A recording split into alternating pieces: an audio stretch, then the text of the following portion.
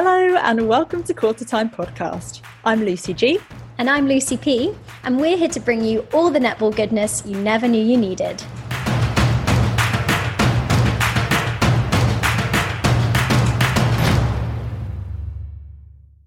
So a big welcome everyone and thank you for joining us for the first of our live podcasts. We're going to be discussing the first couple of days of Birmingham Commonwealth Games 2022. A little bit of housekeeping. This space is being recorded for any netball fans who aren't able to listen, and this will be released in the next day or two. If you want to send in some questions or comments, we absolutely love hearing from you. Lucy P will be monitoring the hashtag. We're going for B2022 Netball. B2022 Netball. Do share your thoughts, comments, musings, unpopular netball opinions, everything. We'll try and shout out as many of them as possible. As always, the athletes that we are talking about are real people who have real feelings and may listen to this live or on playback. So please bear in mind of any comments that that you send in that we might read out, and just make sure to be respectful at all times, which we do anyway because we're a great bunch. So on the live pod today, we'll be starting off with a broad look at the teams and matches so far before digging in a little bit deeper into the Roses, the other home nations, and then some key talking points, which will include the disparity between the higher and lower ranked nations, some umpire queries, and a discussion around sort of the starting 7 versus a rotating 12. So every team has now taken to court as we are on day 3, which is fabulous. And I think we've already seen some incredible displays of netball early doors, but we've also seen some seriously big goal margins. Before we come on to some specific talking points, we just want to get a little bit overview of your thoughts so far from our speakers. So Vix, welcome onto the live pod. We're going to start with you. How are you doing and what are your thoughts so far? Hi, sorry about that. Technology is not my friend today. You and me both, pal. You and me both. Thoughts so far. Gosh, what an exciting tournament. Isn't it great? It's been in the making for a long time, and I know Commonwealth Games was supposed to be in 2022, but because of COVID, it just feels like it's been so much longer. So I'm just thrilled that it's here. I'm thrilled that everyone from a Wales perspective is on court and intact after game 1. Yeah. But it's so great to see some nations that we don't typically get to see in action, either in person or on screen. So it's fab to see Barbados. It's great to see the African nations. It's great to see the Caribbean nations. Just loving life, really enjoying my Com Games experience, my first one as a CEO. Yeah, we were going to ask you about that. It's a really interesting, such a special experience to be able to hold or to attend the games in that kind of position as CEO. And are there any players that have kind of stood out for you so far across any of the games that we've seen? It's difficult not to be biased. We'll let you off.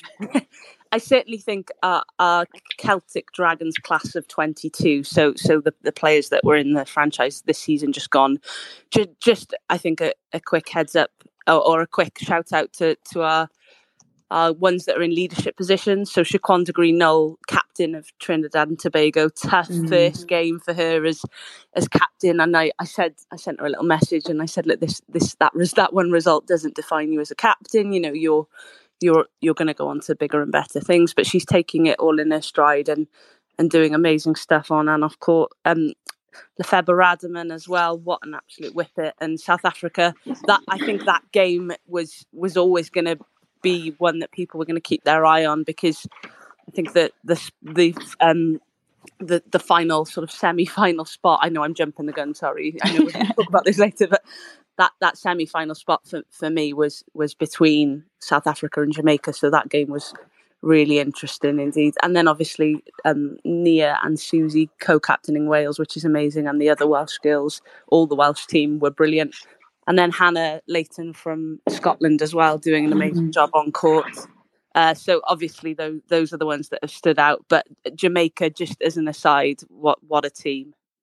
Yeah, I mean, it's hard to look past them, isn't it? Like that performance yesterday against South Africa was very, very convincing. We'll come on to that a little bit later. So I'm going to pause that thought there because there's so much to chat around that. Michelle, I'm going to come to you. Have you been able to catch all of the games so far? What have been your thoughts?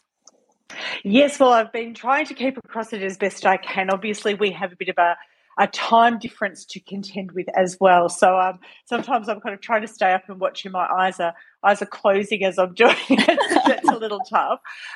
Yeah, I mean, it's a very different experience for me this year because someone said to me it's quite odd for me to be a spectator at Commonwealth Games. I did my first Commonwealth Games 20 years ago in 2002. Wow. And so this is sort of the first Commonwealth Games in a long time where I haven't been there and I've been a spectator. So it's a different experience, obviously, for me. And I'm kind of keeping abreast of what the umpires are up to. Everyone's keeping me informed, which is lovely of them.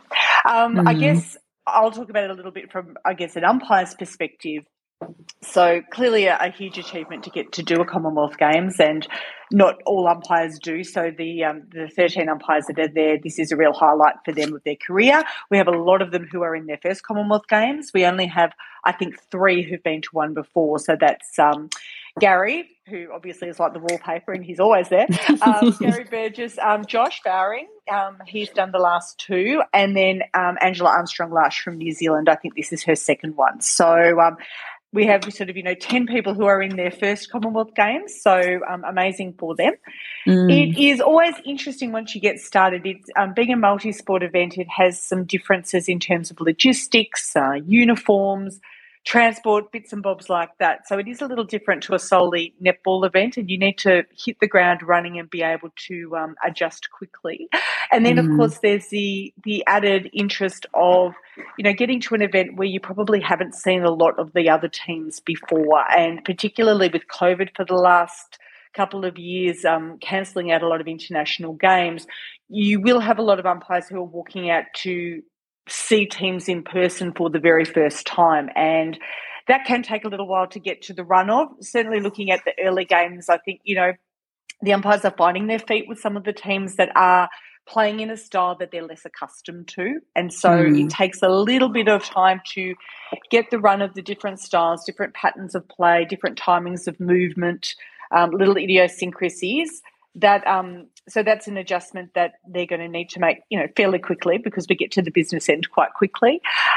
Certainly in terms of the umpires who are perhaps less familiar with styles like, the English and Australian styles, which are very hard, fast running styles of play. I think the speed is something that can come as a little bit of a culture shock, particularly, in Australia's first game in particular, with those lovely 25-goal quarters that umpires always enjoy greatly. That certainly would let you know that you've arrived. But look, I think one of the things that to me has been quite clear is that the umpires did have a pre-games camp for a couple of days where they were able to meet and have some sessions and talk about, I guess, consistency and uniformity of interpretations, which is an important thing, having people coming from different countries where there are some differences. Obviously, in Australia, we have the added rule modifications that are around Super Netball. So for everyone to sort of get together and say, okay, this is how these sorts of procedural things are to be handled, and probably the ones that I've noticed the most are around holding time. There's sort of been a very consistent holding of time when the ball goes out of court, which certainly was a bit of a topical conversation during SSN finals. So clearly that's been a discussion that's been had. And also I think around game management. There's been some commentary I've noticed on Twitter that there's been quite a lot of game management early in the tournament, which is, to be honest, to be expected when the umpires are going out to set expectations. But I think there's been a lot of clarity in the guidance that's been given to the players around the wording, and that's, I think, very important. So you can certainly see that sort of uniformity and common approach so far, which is beneficial for the players and the teams because it lets them know where they stand. Yeah, no, it's really interesting you say that, and that we've got a lot of umpire questions later on as well, so we'll sort of swing back round to that a little bit. It's just so much to talk about. I'm going to try and squeeze it all in.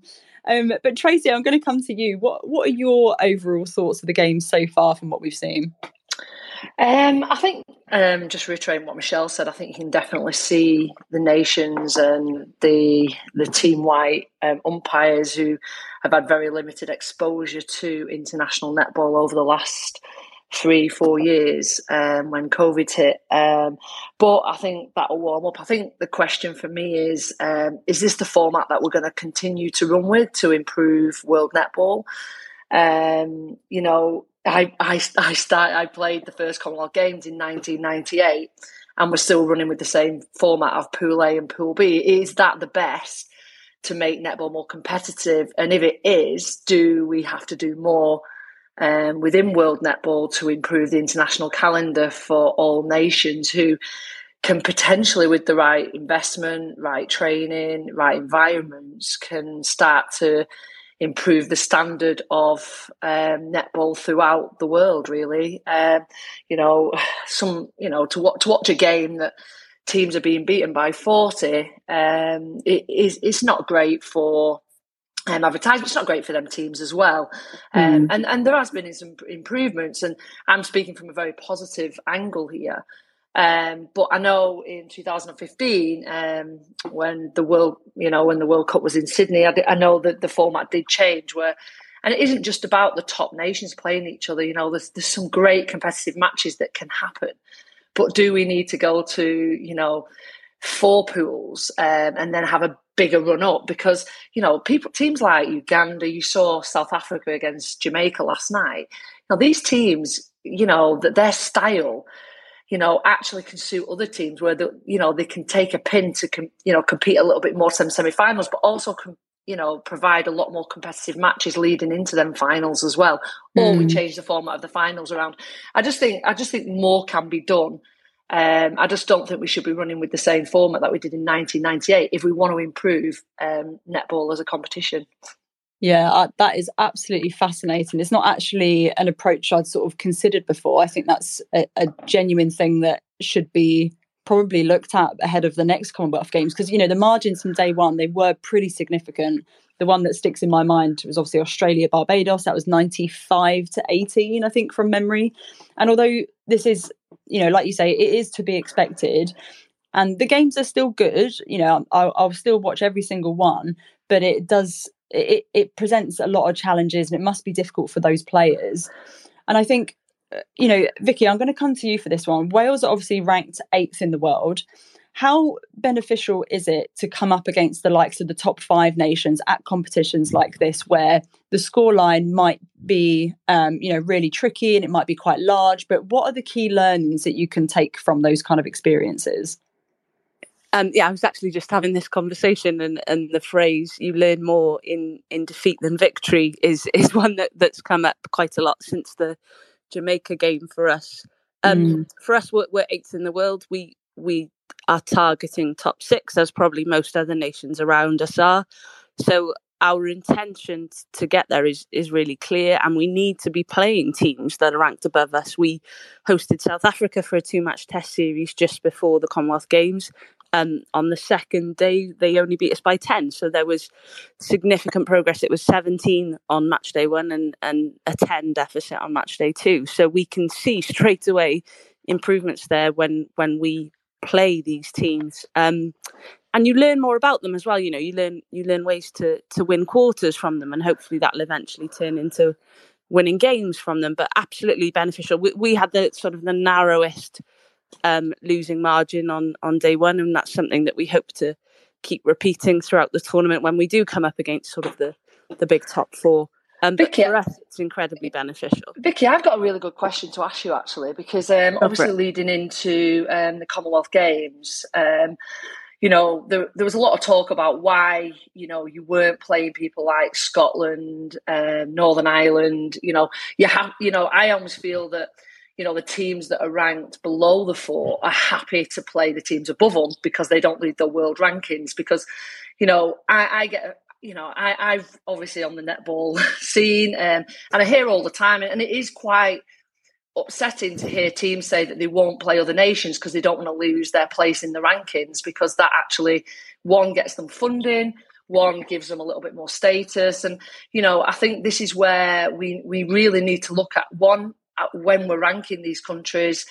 Two, that the impact of you playing more and more test matches is not going to impact stuff like, your world rankings and stuff like that? Or is there a better system that we can come up with that actually encourages lower nations teams to compete more regularly against each other, and also be exposed to the bigger teams as well? Yeah, absolutely. And we did play Scotland in the run-up to the Commonwealth Games. It was a little bit earlier this year, and it was up in Scotland. It was behind closed doors. So there's certainly a willingness for us to play sort of. But why was that not done as a test match, Becky? Because I was under the impression that you didn't do that as a test match because none of you wanted to lose any place in your world rankings. Is that true? No, that's not the reason at all. I think it was something that needed to happen. It was a training game. We wanted more quarters than just 4. Unfortunately, a test match doesn't lend itself to that. So the most beneficial outcome for both countries was a longer test match where you have a longer amount of quarters to learn and try out different combinations. So no, not because we didn't want it to be a test match at all. Although, as a side note, test matches are a lot more complex as you'll know, Tracy, a lot more complex to organise within a shorter space of time. And coming out of COVID, the time allowed to organise officials and get them registered takes a little bit longer, but a training match can be organised fairly quickly.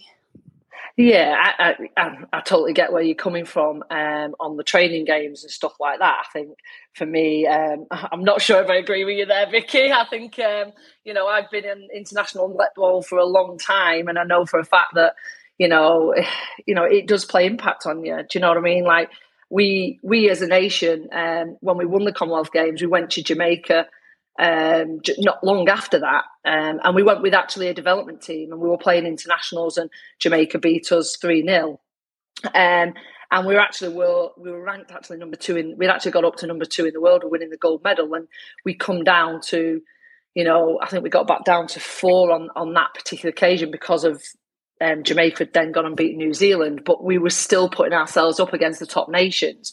And I think for me, that really needs to be looked at because, if I look at how many test matches, I know we say about COVID, people have had over the last, few years, then that is one of the, indicators why people don't go and play against each other because it affects their world rankings. And it's a real shame that is one of the caveats of netball being played. I think it's... Yeah. Oh, sorry. Go on, sorry. Michelle, go on. That's okay. Yeah, Tracy, I think you make a really good point, and it's something I've certainly thought about just very recently. So I've recently come out of being on the international appointments panel on Oceania qualifiers. And so there we had sort of 3 teams ranked 14, 15, 16, plus Tonga, who were at that stage unranked, but actually were the top qualifier to go through and were incredibly impressive. And, it's one of those things that when you look at, the calibre of some of the games, Fiji played Samoa for the final spot, and that was a bit of a fight to the death, to be honest. It was a very challenging game on a number of levels. But I think one of the things that I came away from that tournament thinking was that, countries in that sort of bracket, if we kind of look at, Barbados, Trinidad, Scotland, Wales. Scotland, Wales obviously ranked slightly higher, but then you Fijis and Tonga, and I think Tonga are really going to press at the World Cup. I wouldn't be surprised to see them end up top 10 because they're very impressive. Having those teams play each other more frequently and also play, the African teams, I think has so many advantages in terms of not only that battle hardening, but also I think playing those different styles more regularly. Whereas if you are playing sort of within your own region more often, everyone plays the same. So it's sort of very it's a similar style of play. Whereas, if you're playing Uganda, you're playing Fiji, you're playing Trinidad and Tobago, it's a completely different style of play, and it teaches you different lessons. It accustoms you to different styles of play. Forces players to adapt.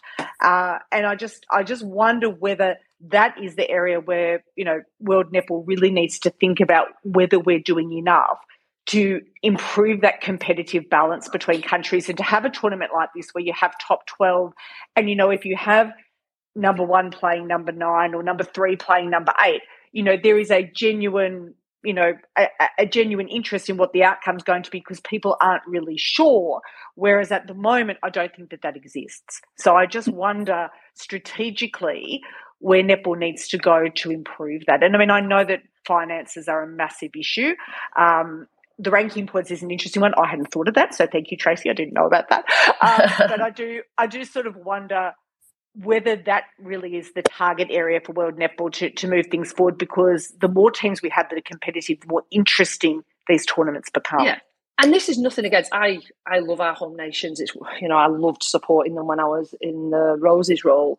But there should be no fear in respect to playing against other nations at test matches. Yep. So does that mean that we have to take out the world ranking status, for them to play each other? But that's what we should be encouraging, because the big nations at the moment are so far away.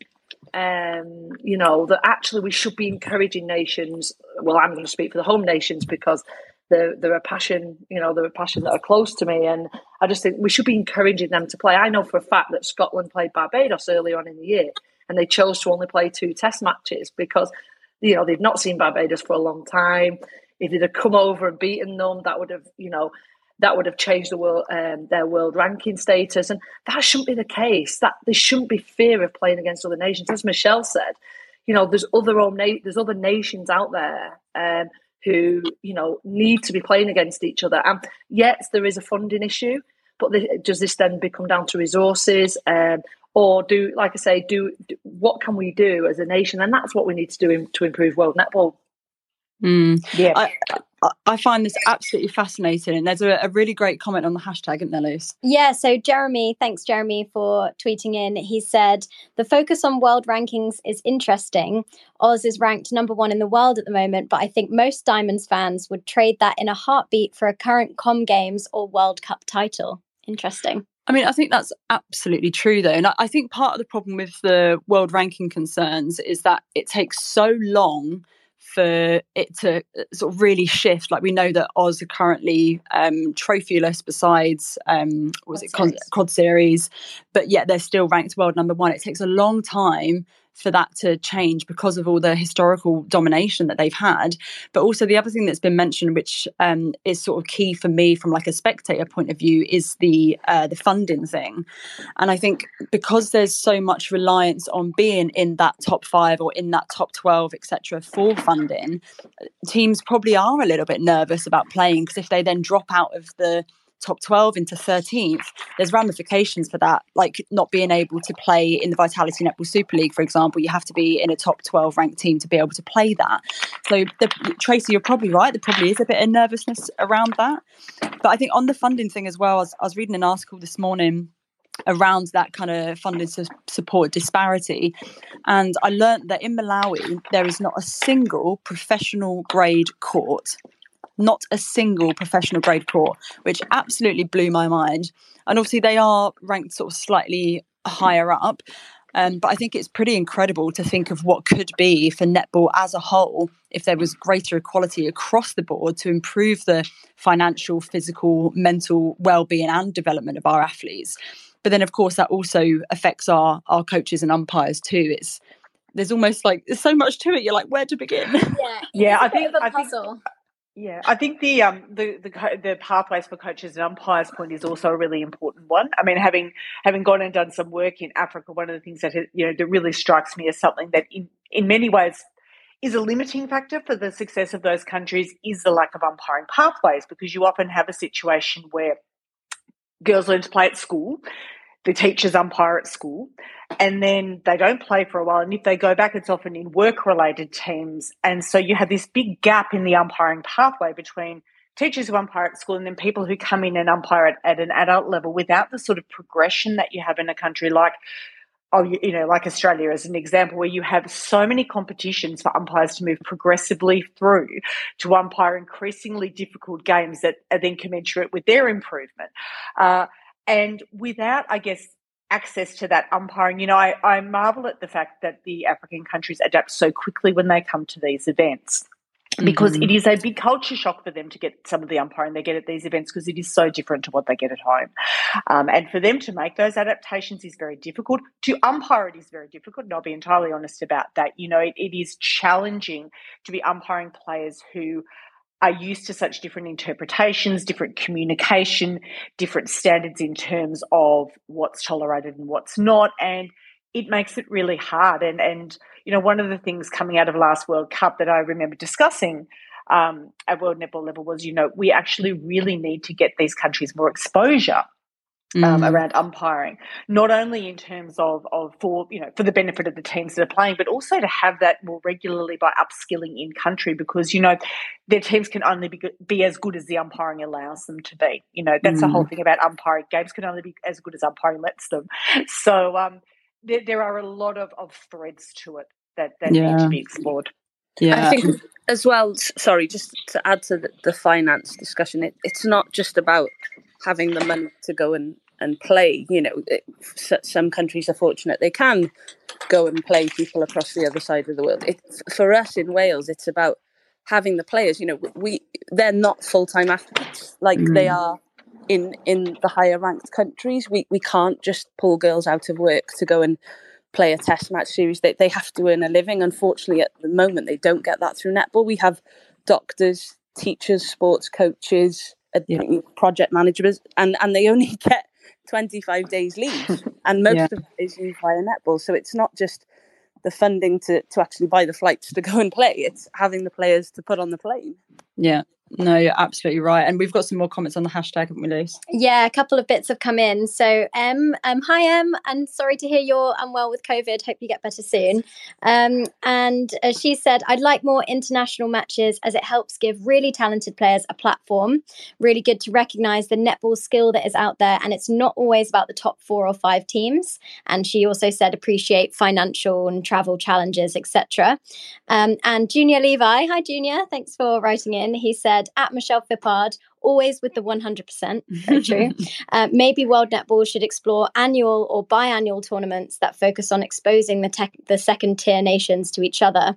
Volleyball has VNL for top nations and then a Challenger Cup for nations outside the top tier. Interesting. Yeah, so we have that in Europe. Sorry, Luce, we have that in Europe. So most years, with the exception of when there's the Com Games, we play a Europe Netball competition. So there's 2 divisions within that. There's a challenge division which has the lower ranked teams, such as Gibraltar, Isle of Man, Malta, and then there's a higher division which tends to just be the 4 home nations. So those tournaments are played most years, and Europe Netball are doing a great job now of getting it possible for all of those games to be live streamed. So those things will be on TV a lot more. Obviously, coming up in October is the World Cup qualifiers, where you will see a lot of teams playing teams that are nowhere near them in the world rankings, and most of those tournaments will be live streamed. So there will be probably some upsets, some real surprises, but there'll be a lot of netball on TV in October that will feed that appetite.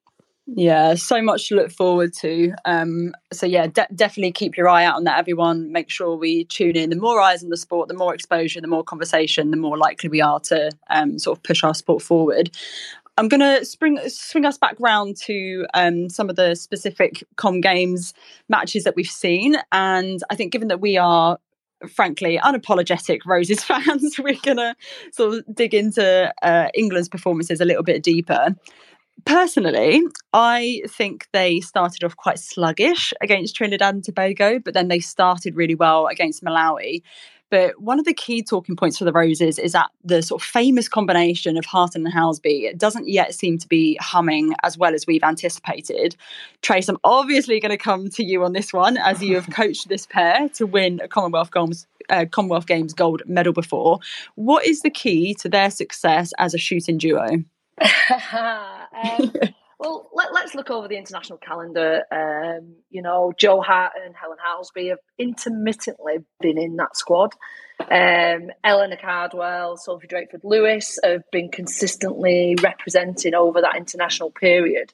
And then Helen Housby and Joe Hart, due to COVID, restrictions and limited time at international level. I know Joe Hatton took a bit of a year out as well. She wasn't able to come in January because of she got COVID. So, there has been a few hiccups coming into the competition. Let's not get away from the performance that Eleanor Cardwell's putting out at the moment. So at the moment, she's making Jo Hart and Helen Housby have to fight for a position, because at the moment she is the number one shooter from my eyes, just watching the first two games. And from the season she's had, the confidence she puts out, the availability in the circle, her shot to goal, and the way she can move between the two positions. So I think we're undermining the H2 combination that has gone on, obviously, to won me a gold medal in 2018, because now you've got a shooter who's competing to break that partnership up and is working very, very effectively with all the other three shooters that are being rotated with her. So, let's not get away from the way Eleanor Cardwell's playing at the moment. But I think for me, they're very quite strong-willed players, and they're quite habitual in the way they play. And I think more time has to be spent, and this is for coaches out there, that when you bring a group of players together, you need to know what style and, how they've been playing, back in their own team. So if you look at Jo at Giants, she leads the whole of that goal third in that Giants team. So she comes out a lot for ball. She does a lot of the ball handling. She does a lot of the shooting. And, Dwyer works really well at getting in. So actually, the way that Harton plays, Dwyer really complements her by having that open circle and that freedom in that circle.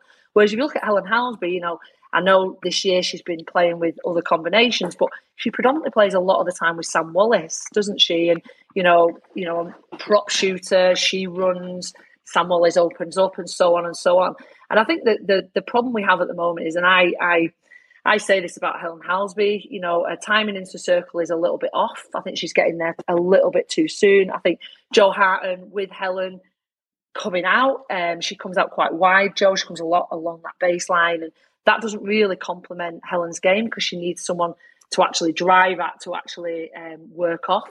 And I actually think it's just a little bit of a tidy up issue. The other thing, and I think I said it on Twitter, I think it's just a timing issue between them. And it's really what they need to do is just sit down and just iron it out between them, because they're both out of the circle for the ball. And if one's out, obviously the prediction would be that the other shooter gone in. That's not happening.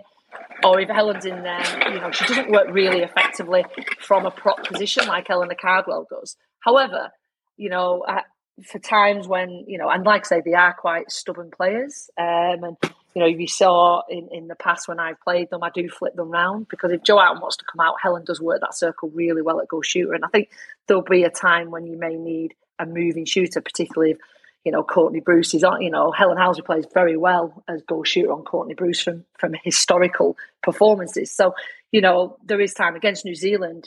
I haven't really seen Helen Housby play very well at goal attack against New Zealand in a major competition. And that's coming from a coach who started them in that particular position as well. So, there will be time when, that needs to be flipped around. However, like I say, I think we're really wanting that H2 combination to work, but we're forgetting the fact that Eleanor Cardwell's probably playing some of the best netball of her career. I mean, anyone who's been within a 10-mile radius of me recently would probably have heard me talk about Ellie Cardwell. I'm absolutely obsessed with her at the moment. I just think the form that she's come into, in the last season that she played in Super League, and how she's performing on the international stage is absolutely outrageous.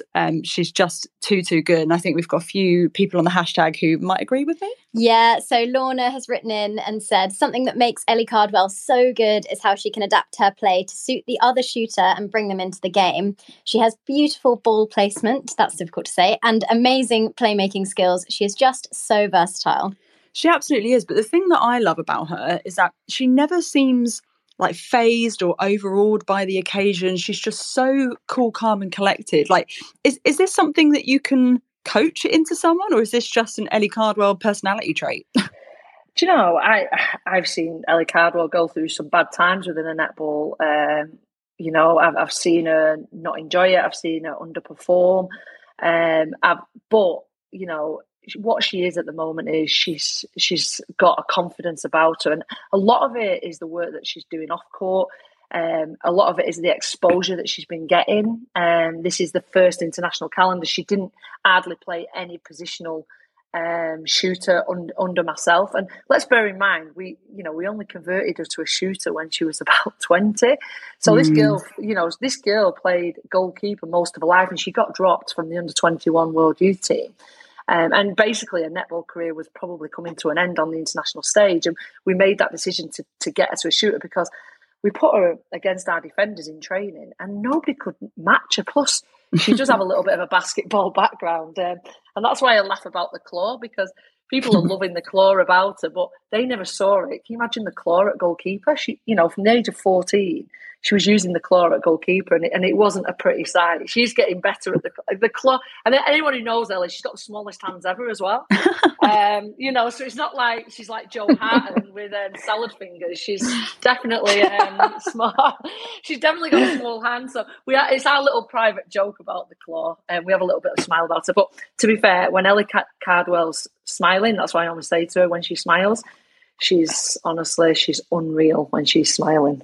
Yeah, she absolutely is. And for me, I think you're right, Trace. She's got to be in that circle starting for me. Like, she absolutely deserves the start. I think she can easily see out 60-minute game. And I think she will be the reason why we win gold for me.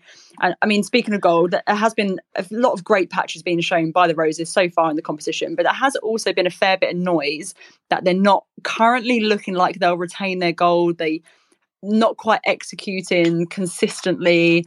Vix, do you reckon that they'll be able to retain their gold? Well, no, Wales are going to win, of course.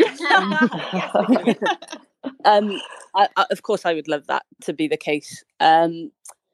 That Wales win. I think it's too early to tell. You learn a lot throughout a tournament. It's a long tournament, even it's 10 days, but it will be incredibly long, and they'll learn and get better. And they're a world class side, and credit to Tracy being a part of that journey, and to Jess and the other coaches that have been a part of all the players' journeys that are in the squad now. There's definitely something to be said about it being on home soil. That certainly adds an advantage. So they'll definitely be in the final, and I would back England to retain the gold for sure. Great, love to hear that. You're music to my ears. Lucy, do you not think at the moment that teams are just chugging on? Teams are just chugging on. They know even the teams that are ranked after 4. Jamaica day one, they weren't great day one. But against South Africa, they come to play. You're looking even at. Yeah. I look at watching Scotland, Wales, and Northern Ireland. I love what the coaches are doing. They're playing against the top nations. They're not being blinded by the score. That they're really retrospectively looking at it and thinking, this is an experience for these players. But the game that Wales, Vicky, and I might be speaking for you now, the girls, the game that they want to win is the one tonight, not the one that was yesterday. And it's about, managing your players in that respect. And I think sometimes with the lower ranked nations, you can look at a team and go, oh, we just Scotland in the first quarter did excellent against Australia. And you can be blinded by that as a coach, thinking, well, what I'll do is I'll keep the same 7 on just to, see if we can keep this score as low as possible. But in the great scheme of things, in the big picture, that is not going to happen over 4 quarters against Australia. And they're realistic about that. So what did Tamsin do? She changed the team. But the game she wants to win is the one tonight against Wales. And that's the one that we all want to watch, because that's the one that they're going to be tested against. Yeah. I agree. I think too, Tracy, one of the things about that is that, the tournament's not won in the first 2 rounds. And it's important to sort of remember that. I think, you can sit there and say, they didn't look as sharp as we would have liked them to in game 1 or game 2. But, at the end of the day, the important games to win are, the coaches know what the important games to win are. And there's a need to sort of work to those. There's planning around combinations for those. And I mean, even talking about, obviously the English Golden combination and having the lovely headache of having players of, Jo and Helen's quality, and then having Ellie Cardwell playing as incredibly as she is at the moment. Even having those combinations and saying, well, much as this is working and this isn't working as well, we need to have those options, because at the pointy end of the week, that the horses for courses approach, what might be working on a given day, what combinations you're coming up against, and understanding that. So, and I mean, look, for me, I go back to 2018 and I look at the rounds in 2018 and, Australia looked amazing. And even after the semi-final, you were sitting there saying, who's going to beat Australia? Australia look amazing. And then they didn't win. So, I guess it's a matter that, while we'd love our teams to play well in every single game and be able to say they look incredible, it's a long tournament. There are lots of mini goals, mini objectives, peaks and troughs within that space, and management that needs to happen. And so I think we need to trust that that's something that Jess Thirlby has completely under control here and is working to a plan. And I think as well, you have to look at the players in form. I would say every single one of them Roses players has been in form for their Super League teams over the last year. I don't think there's one of them players that has underperformed at all. But when you put that collective group together, it isn't just about individual performances within their Super League teams. It's how they perform over the tournament. You're also competing against different styles. If I look at Uganda in that 2018, we only beat Uganda by 6 goals when we won that gold medal. And that wasn't with Helen and Joe in shooting. That was with Nat Metcalf in that goal shooter role with Helen at the back. So, you're looking at different combinations, you're looking at different styles, you're looking at players that compete against them, different styles. And you know what?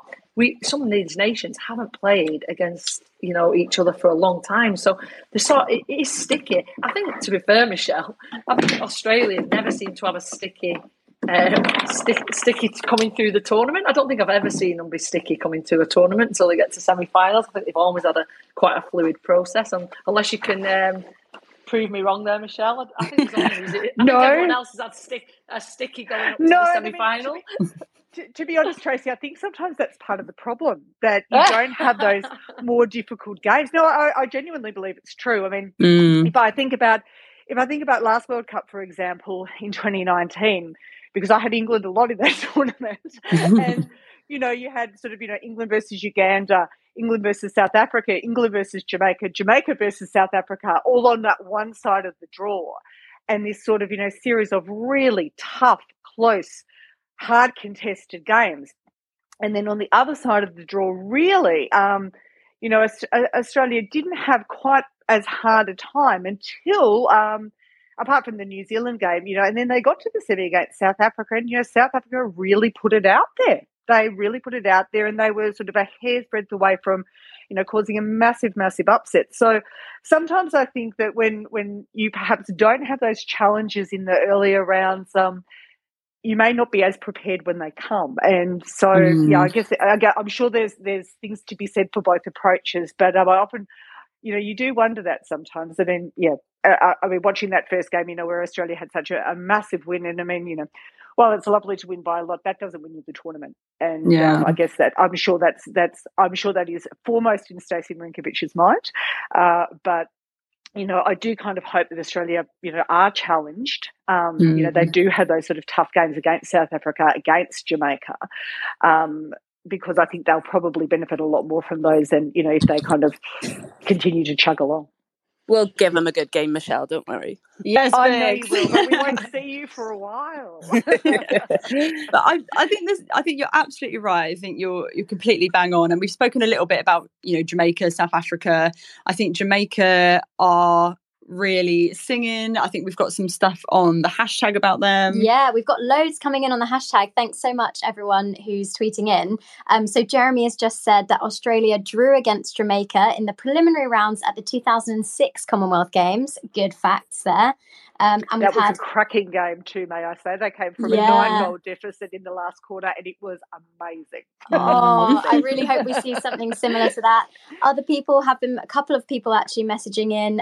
Emmy and Carolyn have said, do people think that Jamaica could cause an upset in Swimming Pool A by winning the group? That's interesting as well.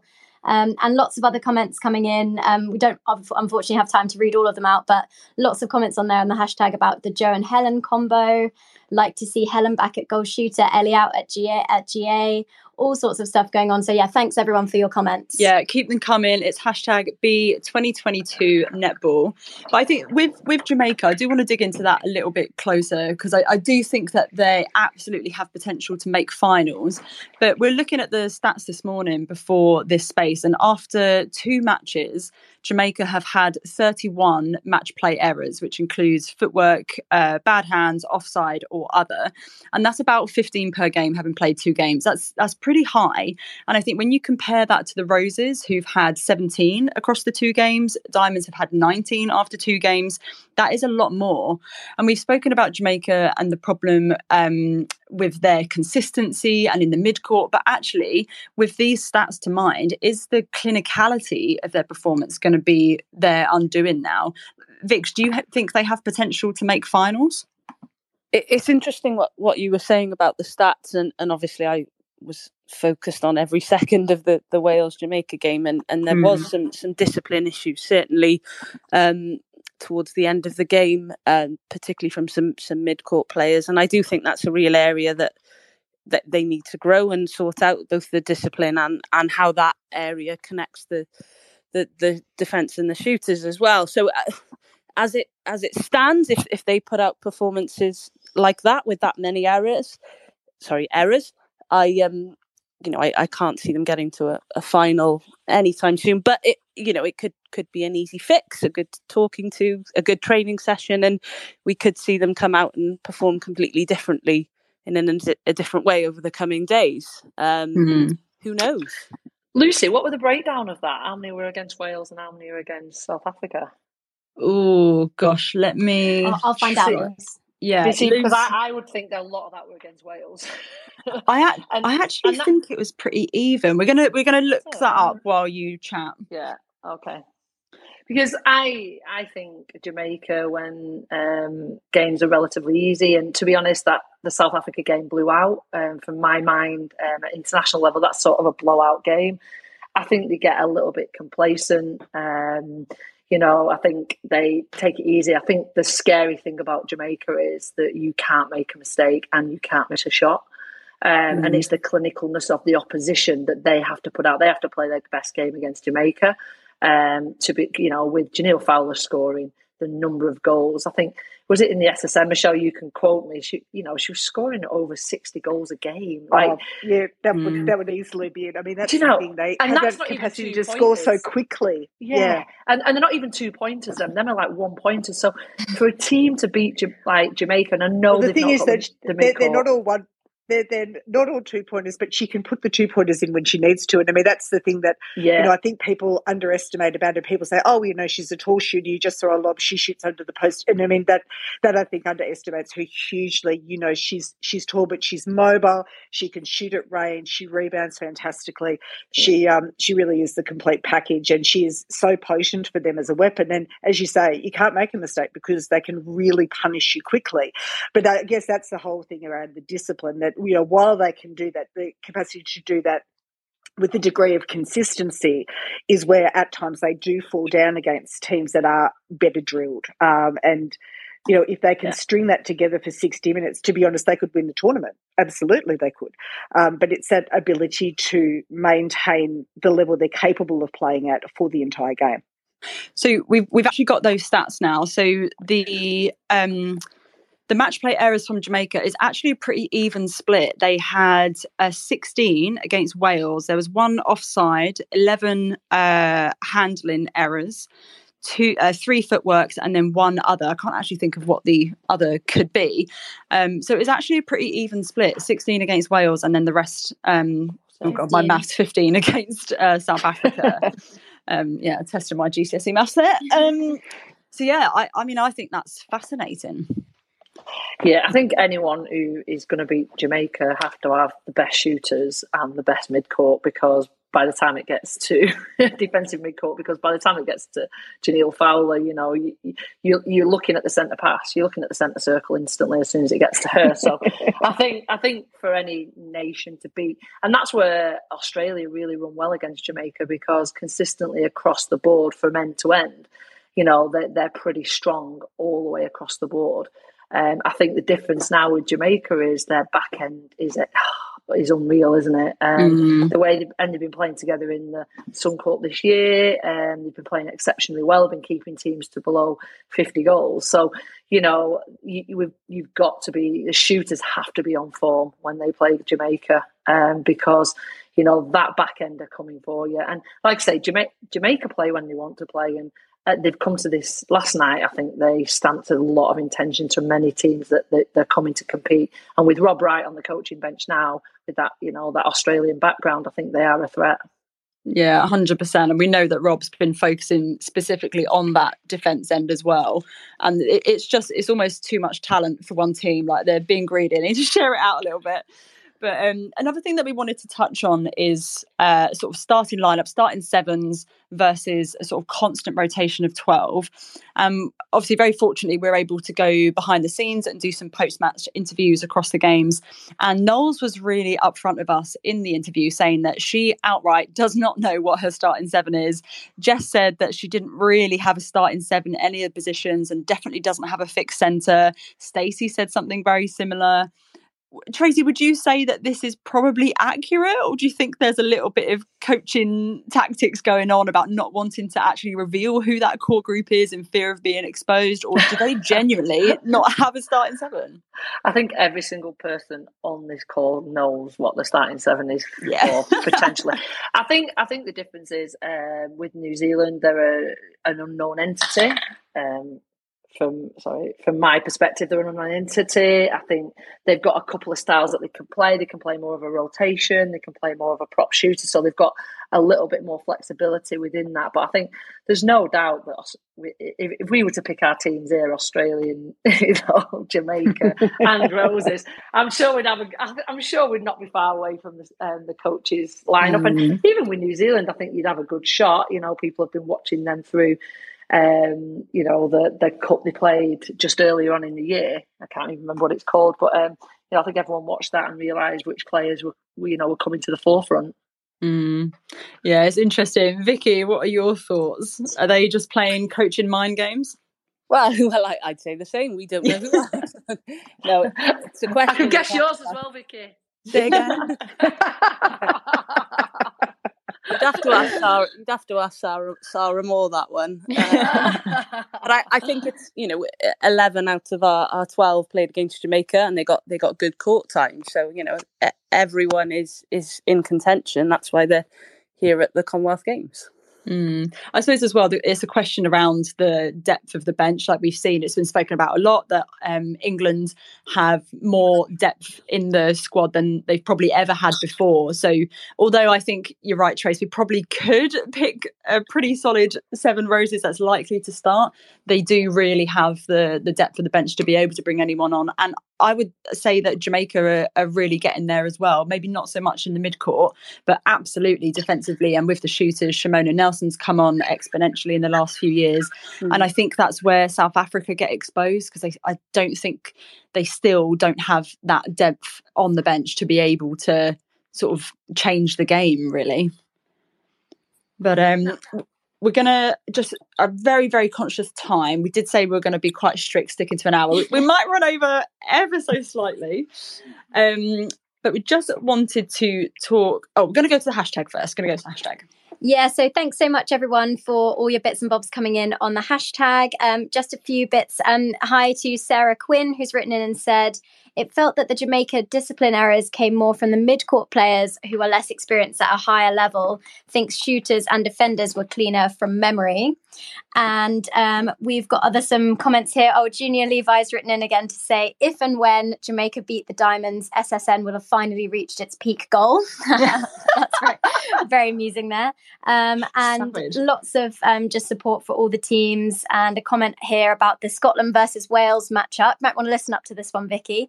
Key for me will be restriction of Bethan Dyke. She was on fire with the circle edge feeds against Jamaica. For Scotland, we'll need to turn and exploit the one-on-one when it's on. We have amazing feeders and love their ability to hit the edge against Australia. I hope you're taking notes there. So, lots of stuff coming in. It'll actually be, if she takes the court, it'll be Bethan Dyke's 50th cap for Wales. Oh, that's amazing. Yeah, we've got 3 potential 50th caps this week. So Bethan Dyke, then Nia Jones, who it may surprise you that she's not already at 50. It seems like Yeah. A lot.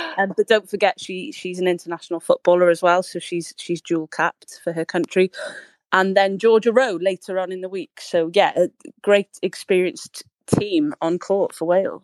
Yeah, and shout out as well to Pia Selby-Rickett, Shadeen van der Merwe and Kanisa Chawani, who have all notched up their 50th cap as well so far in the game. So big shout out to them. Now, just to wrap up, we don't want to end on a negative by any means, but it would be remiss of us if we didn't mention the broadcasting issues that we had yesterday. Obviously, we were under the impression, and I think BBC confirmed that they were going to be streaming all of the games live on BBC iPlayer, but it turns out that is not the case, although all games should be available to watch on replay.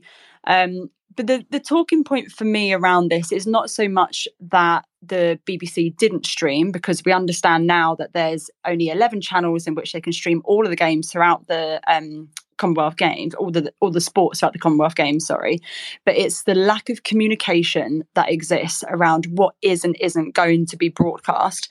All sports deserve visibility and deserve that exposure in the streaming, so it's not necessarily that netball deserves to be prioritised more than anything else, because obviously all of these other sports are to those fans what netball is to us. But for me, it's that communication that is lacking, and just letting the fans know what is going on. Don't really have a question for any of you, but if any of you have any thoughts or comments on that, feel free to say something. I do. I think it's really key, and you know, I don't think it's for us to decide what people want to watch. I saw a lot on Twitter yesterday, people saying, well, why are they showing 3v3 basketball or lawn bowls instead of netball? And actually, I think there's a huge viewership for lawn bowls, and 3v3 basketball is really exciting. But as you say, there's 27 sports and 8 para sports at this Commonwealth Games, so there's a lot to be put on TV. I think it is the communication. You're absolutely right. And Nia Jones actually on Twitter summed it up really, really well. She said, you know, where's the legacy of England winning the last Commonwealth Games if all netball isn't being shown in England at the next Com Games? And I think that's true. And I don't think BBC will underestimate the power of the netball fan base for much longer. So I expect that we will see a bit more netball on, but there are still tickets available. So if people are within local vicinity of Birmingham and you are free to come, I do recommend trying to get a ticket and watching it live. Only if you can, obviously. There's people that can't make it, and TV is essential for that. But if you are close, do pop and get a ticket, because it's a very, very special experience. Yeah. Oh, sorry, go on, Michelle. No, that's all right. I think that's a great point you make, Vicky, about the fact that, you know, we need to appreciate it is a multi-sport event. And as a result, you know, there are competing priorities, and there are fans of other sports that very rarely may get to watch their sport on TV too. So, you know, this is a pinnacle event for them.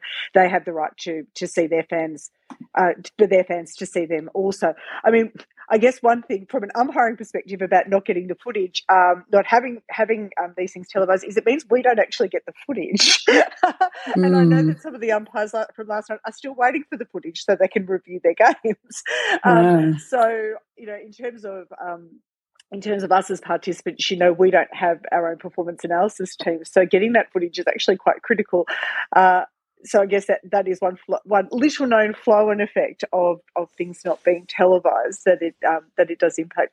But look, I do think obviously England's win in 2018 was huge for the profile of netball, and you saw a lot of that at 2019 in Liverpool and the impact that it had. And so, I mean, look, I think it is disappointing from that perspective, in terms of that progression of the growth of the sport as a professional sport, as an elite sport, as a sport people are aspiring to play, and it needs to be visible for that. And while obviously there are competing priorities, you would hope that there would be communication around, if you can't watch it live, when you can watch it and where you can find it. And that, I suppose, shows we still have a little way to go in getting that sort of priority amongst those competing interests. You know, it sort of tells us where we sit a little bit, which might be a bit, you know, pretty sad. So yeah. I mean, while you try and be balanced, I think, and look at it from a whole of sport perspective at a multi-sport event, you kind of go, you know, isn't netball worth a little bit more than that? Yeah, I completely see where you're coming from, and I think actually it's almost been compounded by the fact that we And this is no slight to Sky Netball at all, but the fact that we did have a lot of broadcasting errors and glitches and technical issues in the VNSL last season for our UK-based fans, it's almost like that kind of makes it all worse, because it's all, the BBC coverage is now being sort of put on top of all the struggles we had from VNSL this year as well. But there's a lot of thoughts on the hashtag for this as well. Yeah, so Roshan said, although I'm a netball girly through and through and was disappointed that the netball wasn't on, I do think the bashing of other sports on the stream shouldn't happen. All sports should be able to coexist, but the BBC lack of comms was unacceptable. A few other comments that have come in. Aisha May said, absolutely, it is communication. Even the home nations are unsure if their matches will be live now, as they post this morning. And I think there was just mass confusion yesterday. You know, we were obviously at the venue, we were trying to find out what's going on. At first, everyone was saying, oh, it's a technical issue. That there was that really just that mass confusion. And Sarah Quinn said as well, also some streams were running with no footage last night. And Em said, totally agree, it's comms, which is the key issue. Shouldn't have been left up to Stacey Francis Bayman to provide the initial info re 11 streams, which is very true. Yeah, thanks for that, Stacey, if you're listening, if you're going to listen back to this. But yeah, I mean, we don't want to end it on a negative, but it is something that we had to address, and we will, of course, try and keep you as updated as we can throughout the games if we do have any more of these issues. But before we wrap up, I want to come to each of you and ask you, what is your gold, silver, bronze medal predictions? Michelle, I'm going to put you in the hot spot and put you first. I'm sorry. Oh, wow. Me first. Oh, look, I mean, I guess, look, for me, this is very hard. Shall I let you off, or shall I go to Tracy first? Go to Tracy first. Go on, Tracy. I'm putting you on the hot spot now. I just want Roses to run. I don't care who comes second. To be honest. Oh, I could have said that, Tracy. So that was an option. That's the only medal I want the Roses to win. Yes, Tracy. Okay, so Roses obviously taking gold. Who do you think will get silver and bronze? Who, me? Yeah. I don't care. Who do you think, though? Who do you think? Do you know what? I don't. Who do you want to play, Tracy? I think I'm just trying to think. I actually don't care as long as they win. Fair enough. I'll take that. Don't care. I think the you know, when you look at the good games that the Roses have played, you know, when I think back to 2018, they had some great games. They've had some great games against Australia, New Zealand, and Jamaica. You know, if you think about the deficits that they've won and lost over the last few years, it's almost been one goal. So any of them three nations, I think, will be up for that gold medal. So I think it doesn't matter as long as they win for me. Right, love that. Right, Michelle, I'm going to come back to you. Gold medal, bronze. Coming back to me. For the silver and bronze. Well, it's interesting. I mean, certainly coming into this, I do think England has an edge. I think the experience is a massive edge for them. And particularly in terms of, I think having players like Jiva and Jade Clark, and just the fact that they've been here before. I think the experience of having had the Home World Cup in 2019, coming off the gold medal, coming home to a Home World Cup, seeing what the pressure is like being a home team, because I know that was something the Diamonds spoke about a lot in their 2015 World Cup, that it's not always easy being the host. So I think having had that experience is going to be very valuable for them.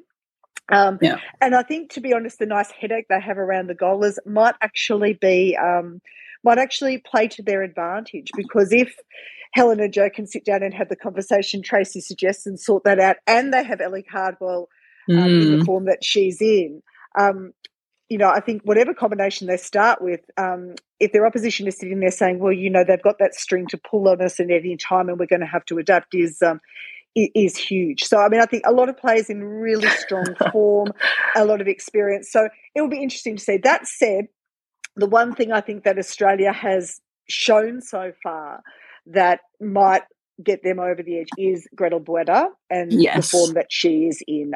You know, I am an unashamed fan of Gretel. I think she is an incredible athlete, and I think has gone through an amazing sort of journey as a player, coming from her basketball background, being quite maligned in Australia for being unconventional, and now I think being so embraced for the fact she is unorthodox and she can do things that other players can't do, and she's so difficult to play as a result.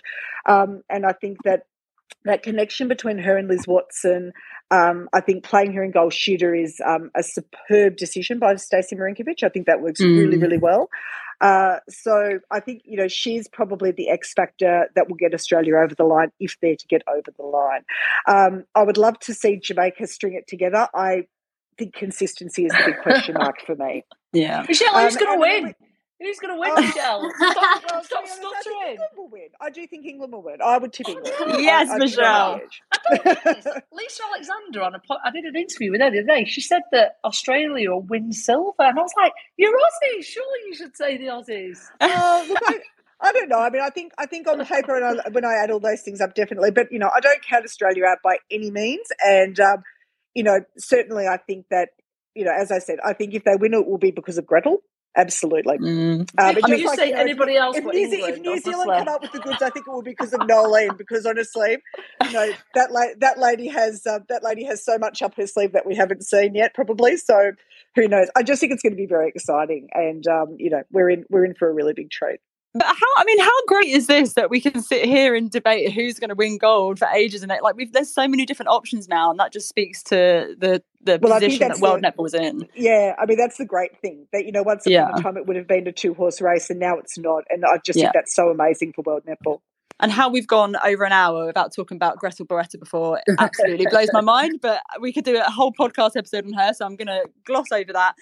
Vicky, gold, silver, bronze. Well, obviously Wales are going to win gold. England are going to win silver, and then Scotland and Northern Ireland are going to draw for bronze. Vicky, you're new into that position, aren't you? I love your optimism, Vic. So I love the optimism. I would love that to happen, but in reality, I think it will be a really tight final between England and I think Australia, and I do think that the crowd will really help England push on for the win. Bronze is difficult. I do think if Jamaica can sort out their discipline and sort out those errors, they'd be really good contenders. But again, New Zealand, we can't write them off for anything, and yes, they're a relatively new squad in terms of what we used to seeing, but I just think they're going to get better and better as those sort of connections start to click over the next few days. So I'd say now New Zealand for bronze. Yeah, love that. Amazing. Oh, guys, thank you so much for your time this morning. Apologies, we have run over a little bit, but it's been absolutely incredible to hear your thoughts, expertise and experiences. And thank you everyone for listening. There's been so many of you getting in touch on the hashtag. Actually, so many that I couldn't keep up. Sorry, everyone. Yeah, we'll try and read out as many as we can. But just a reminder as well for a few things we've got coming up. Of course, we have recorded episodes coming out throughout the course of the games. We have our in-person Netball Twitter meetup happening. So excited for this. It's going to be on Saturday the 6th between 12 and 2 in between the semi-finals games at the Las Iguanas at Resorts World. Would absolutely love to see as many of you there as possible. And the next 2 live podcasts that we are doing, Friday the 5th of August 8 till 9 p.m. and Saturday the 6th after the semi-finals 6 till 7:30. We've made that a little bit longer because I think we might have a lot to talk about. Yep. And of course very, very special guests for both of those pods as well, so stay tuned and we'll give you all the details as soon as we can. And thank you once again. Enjoy the rest of the games, everyone.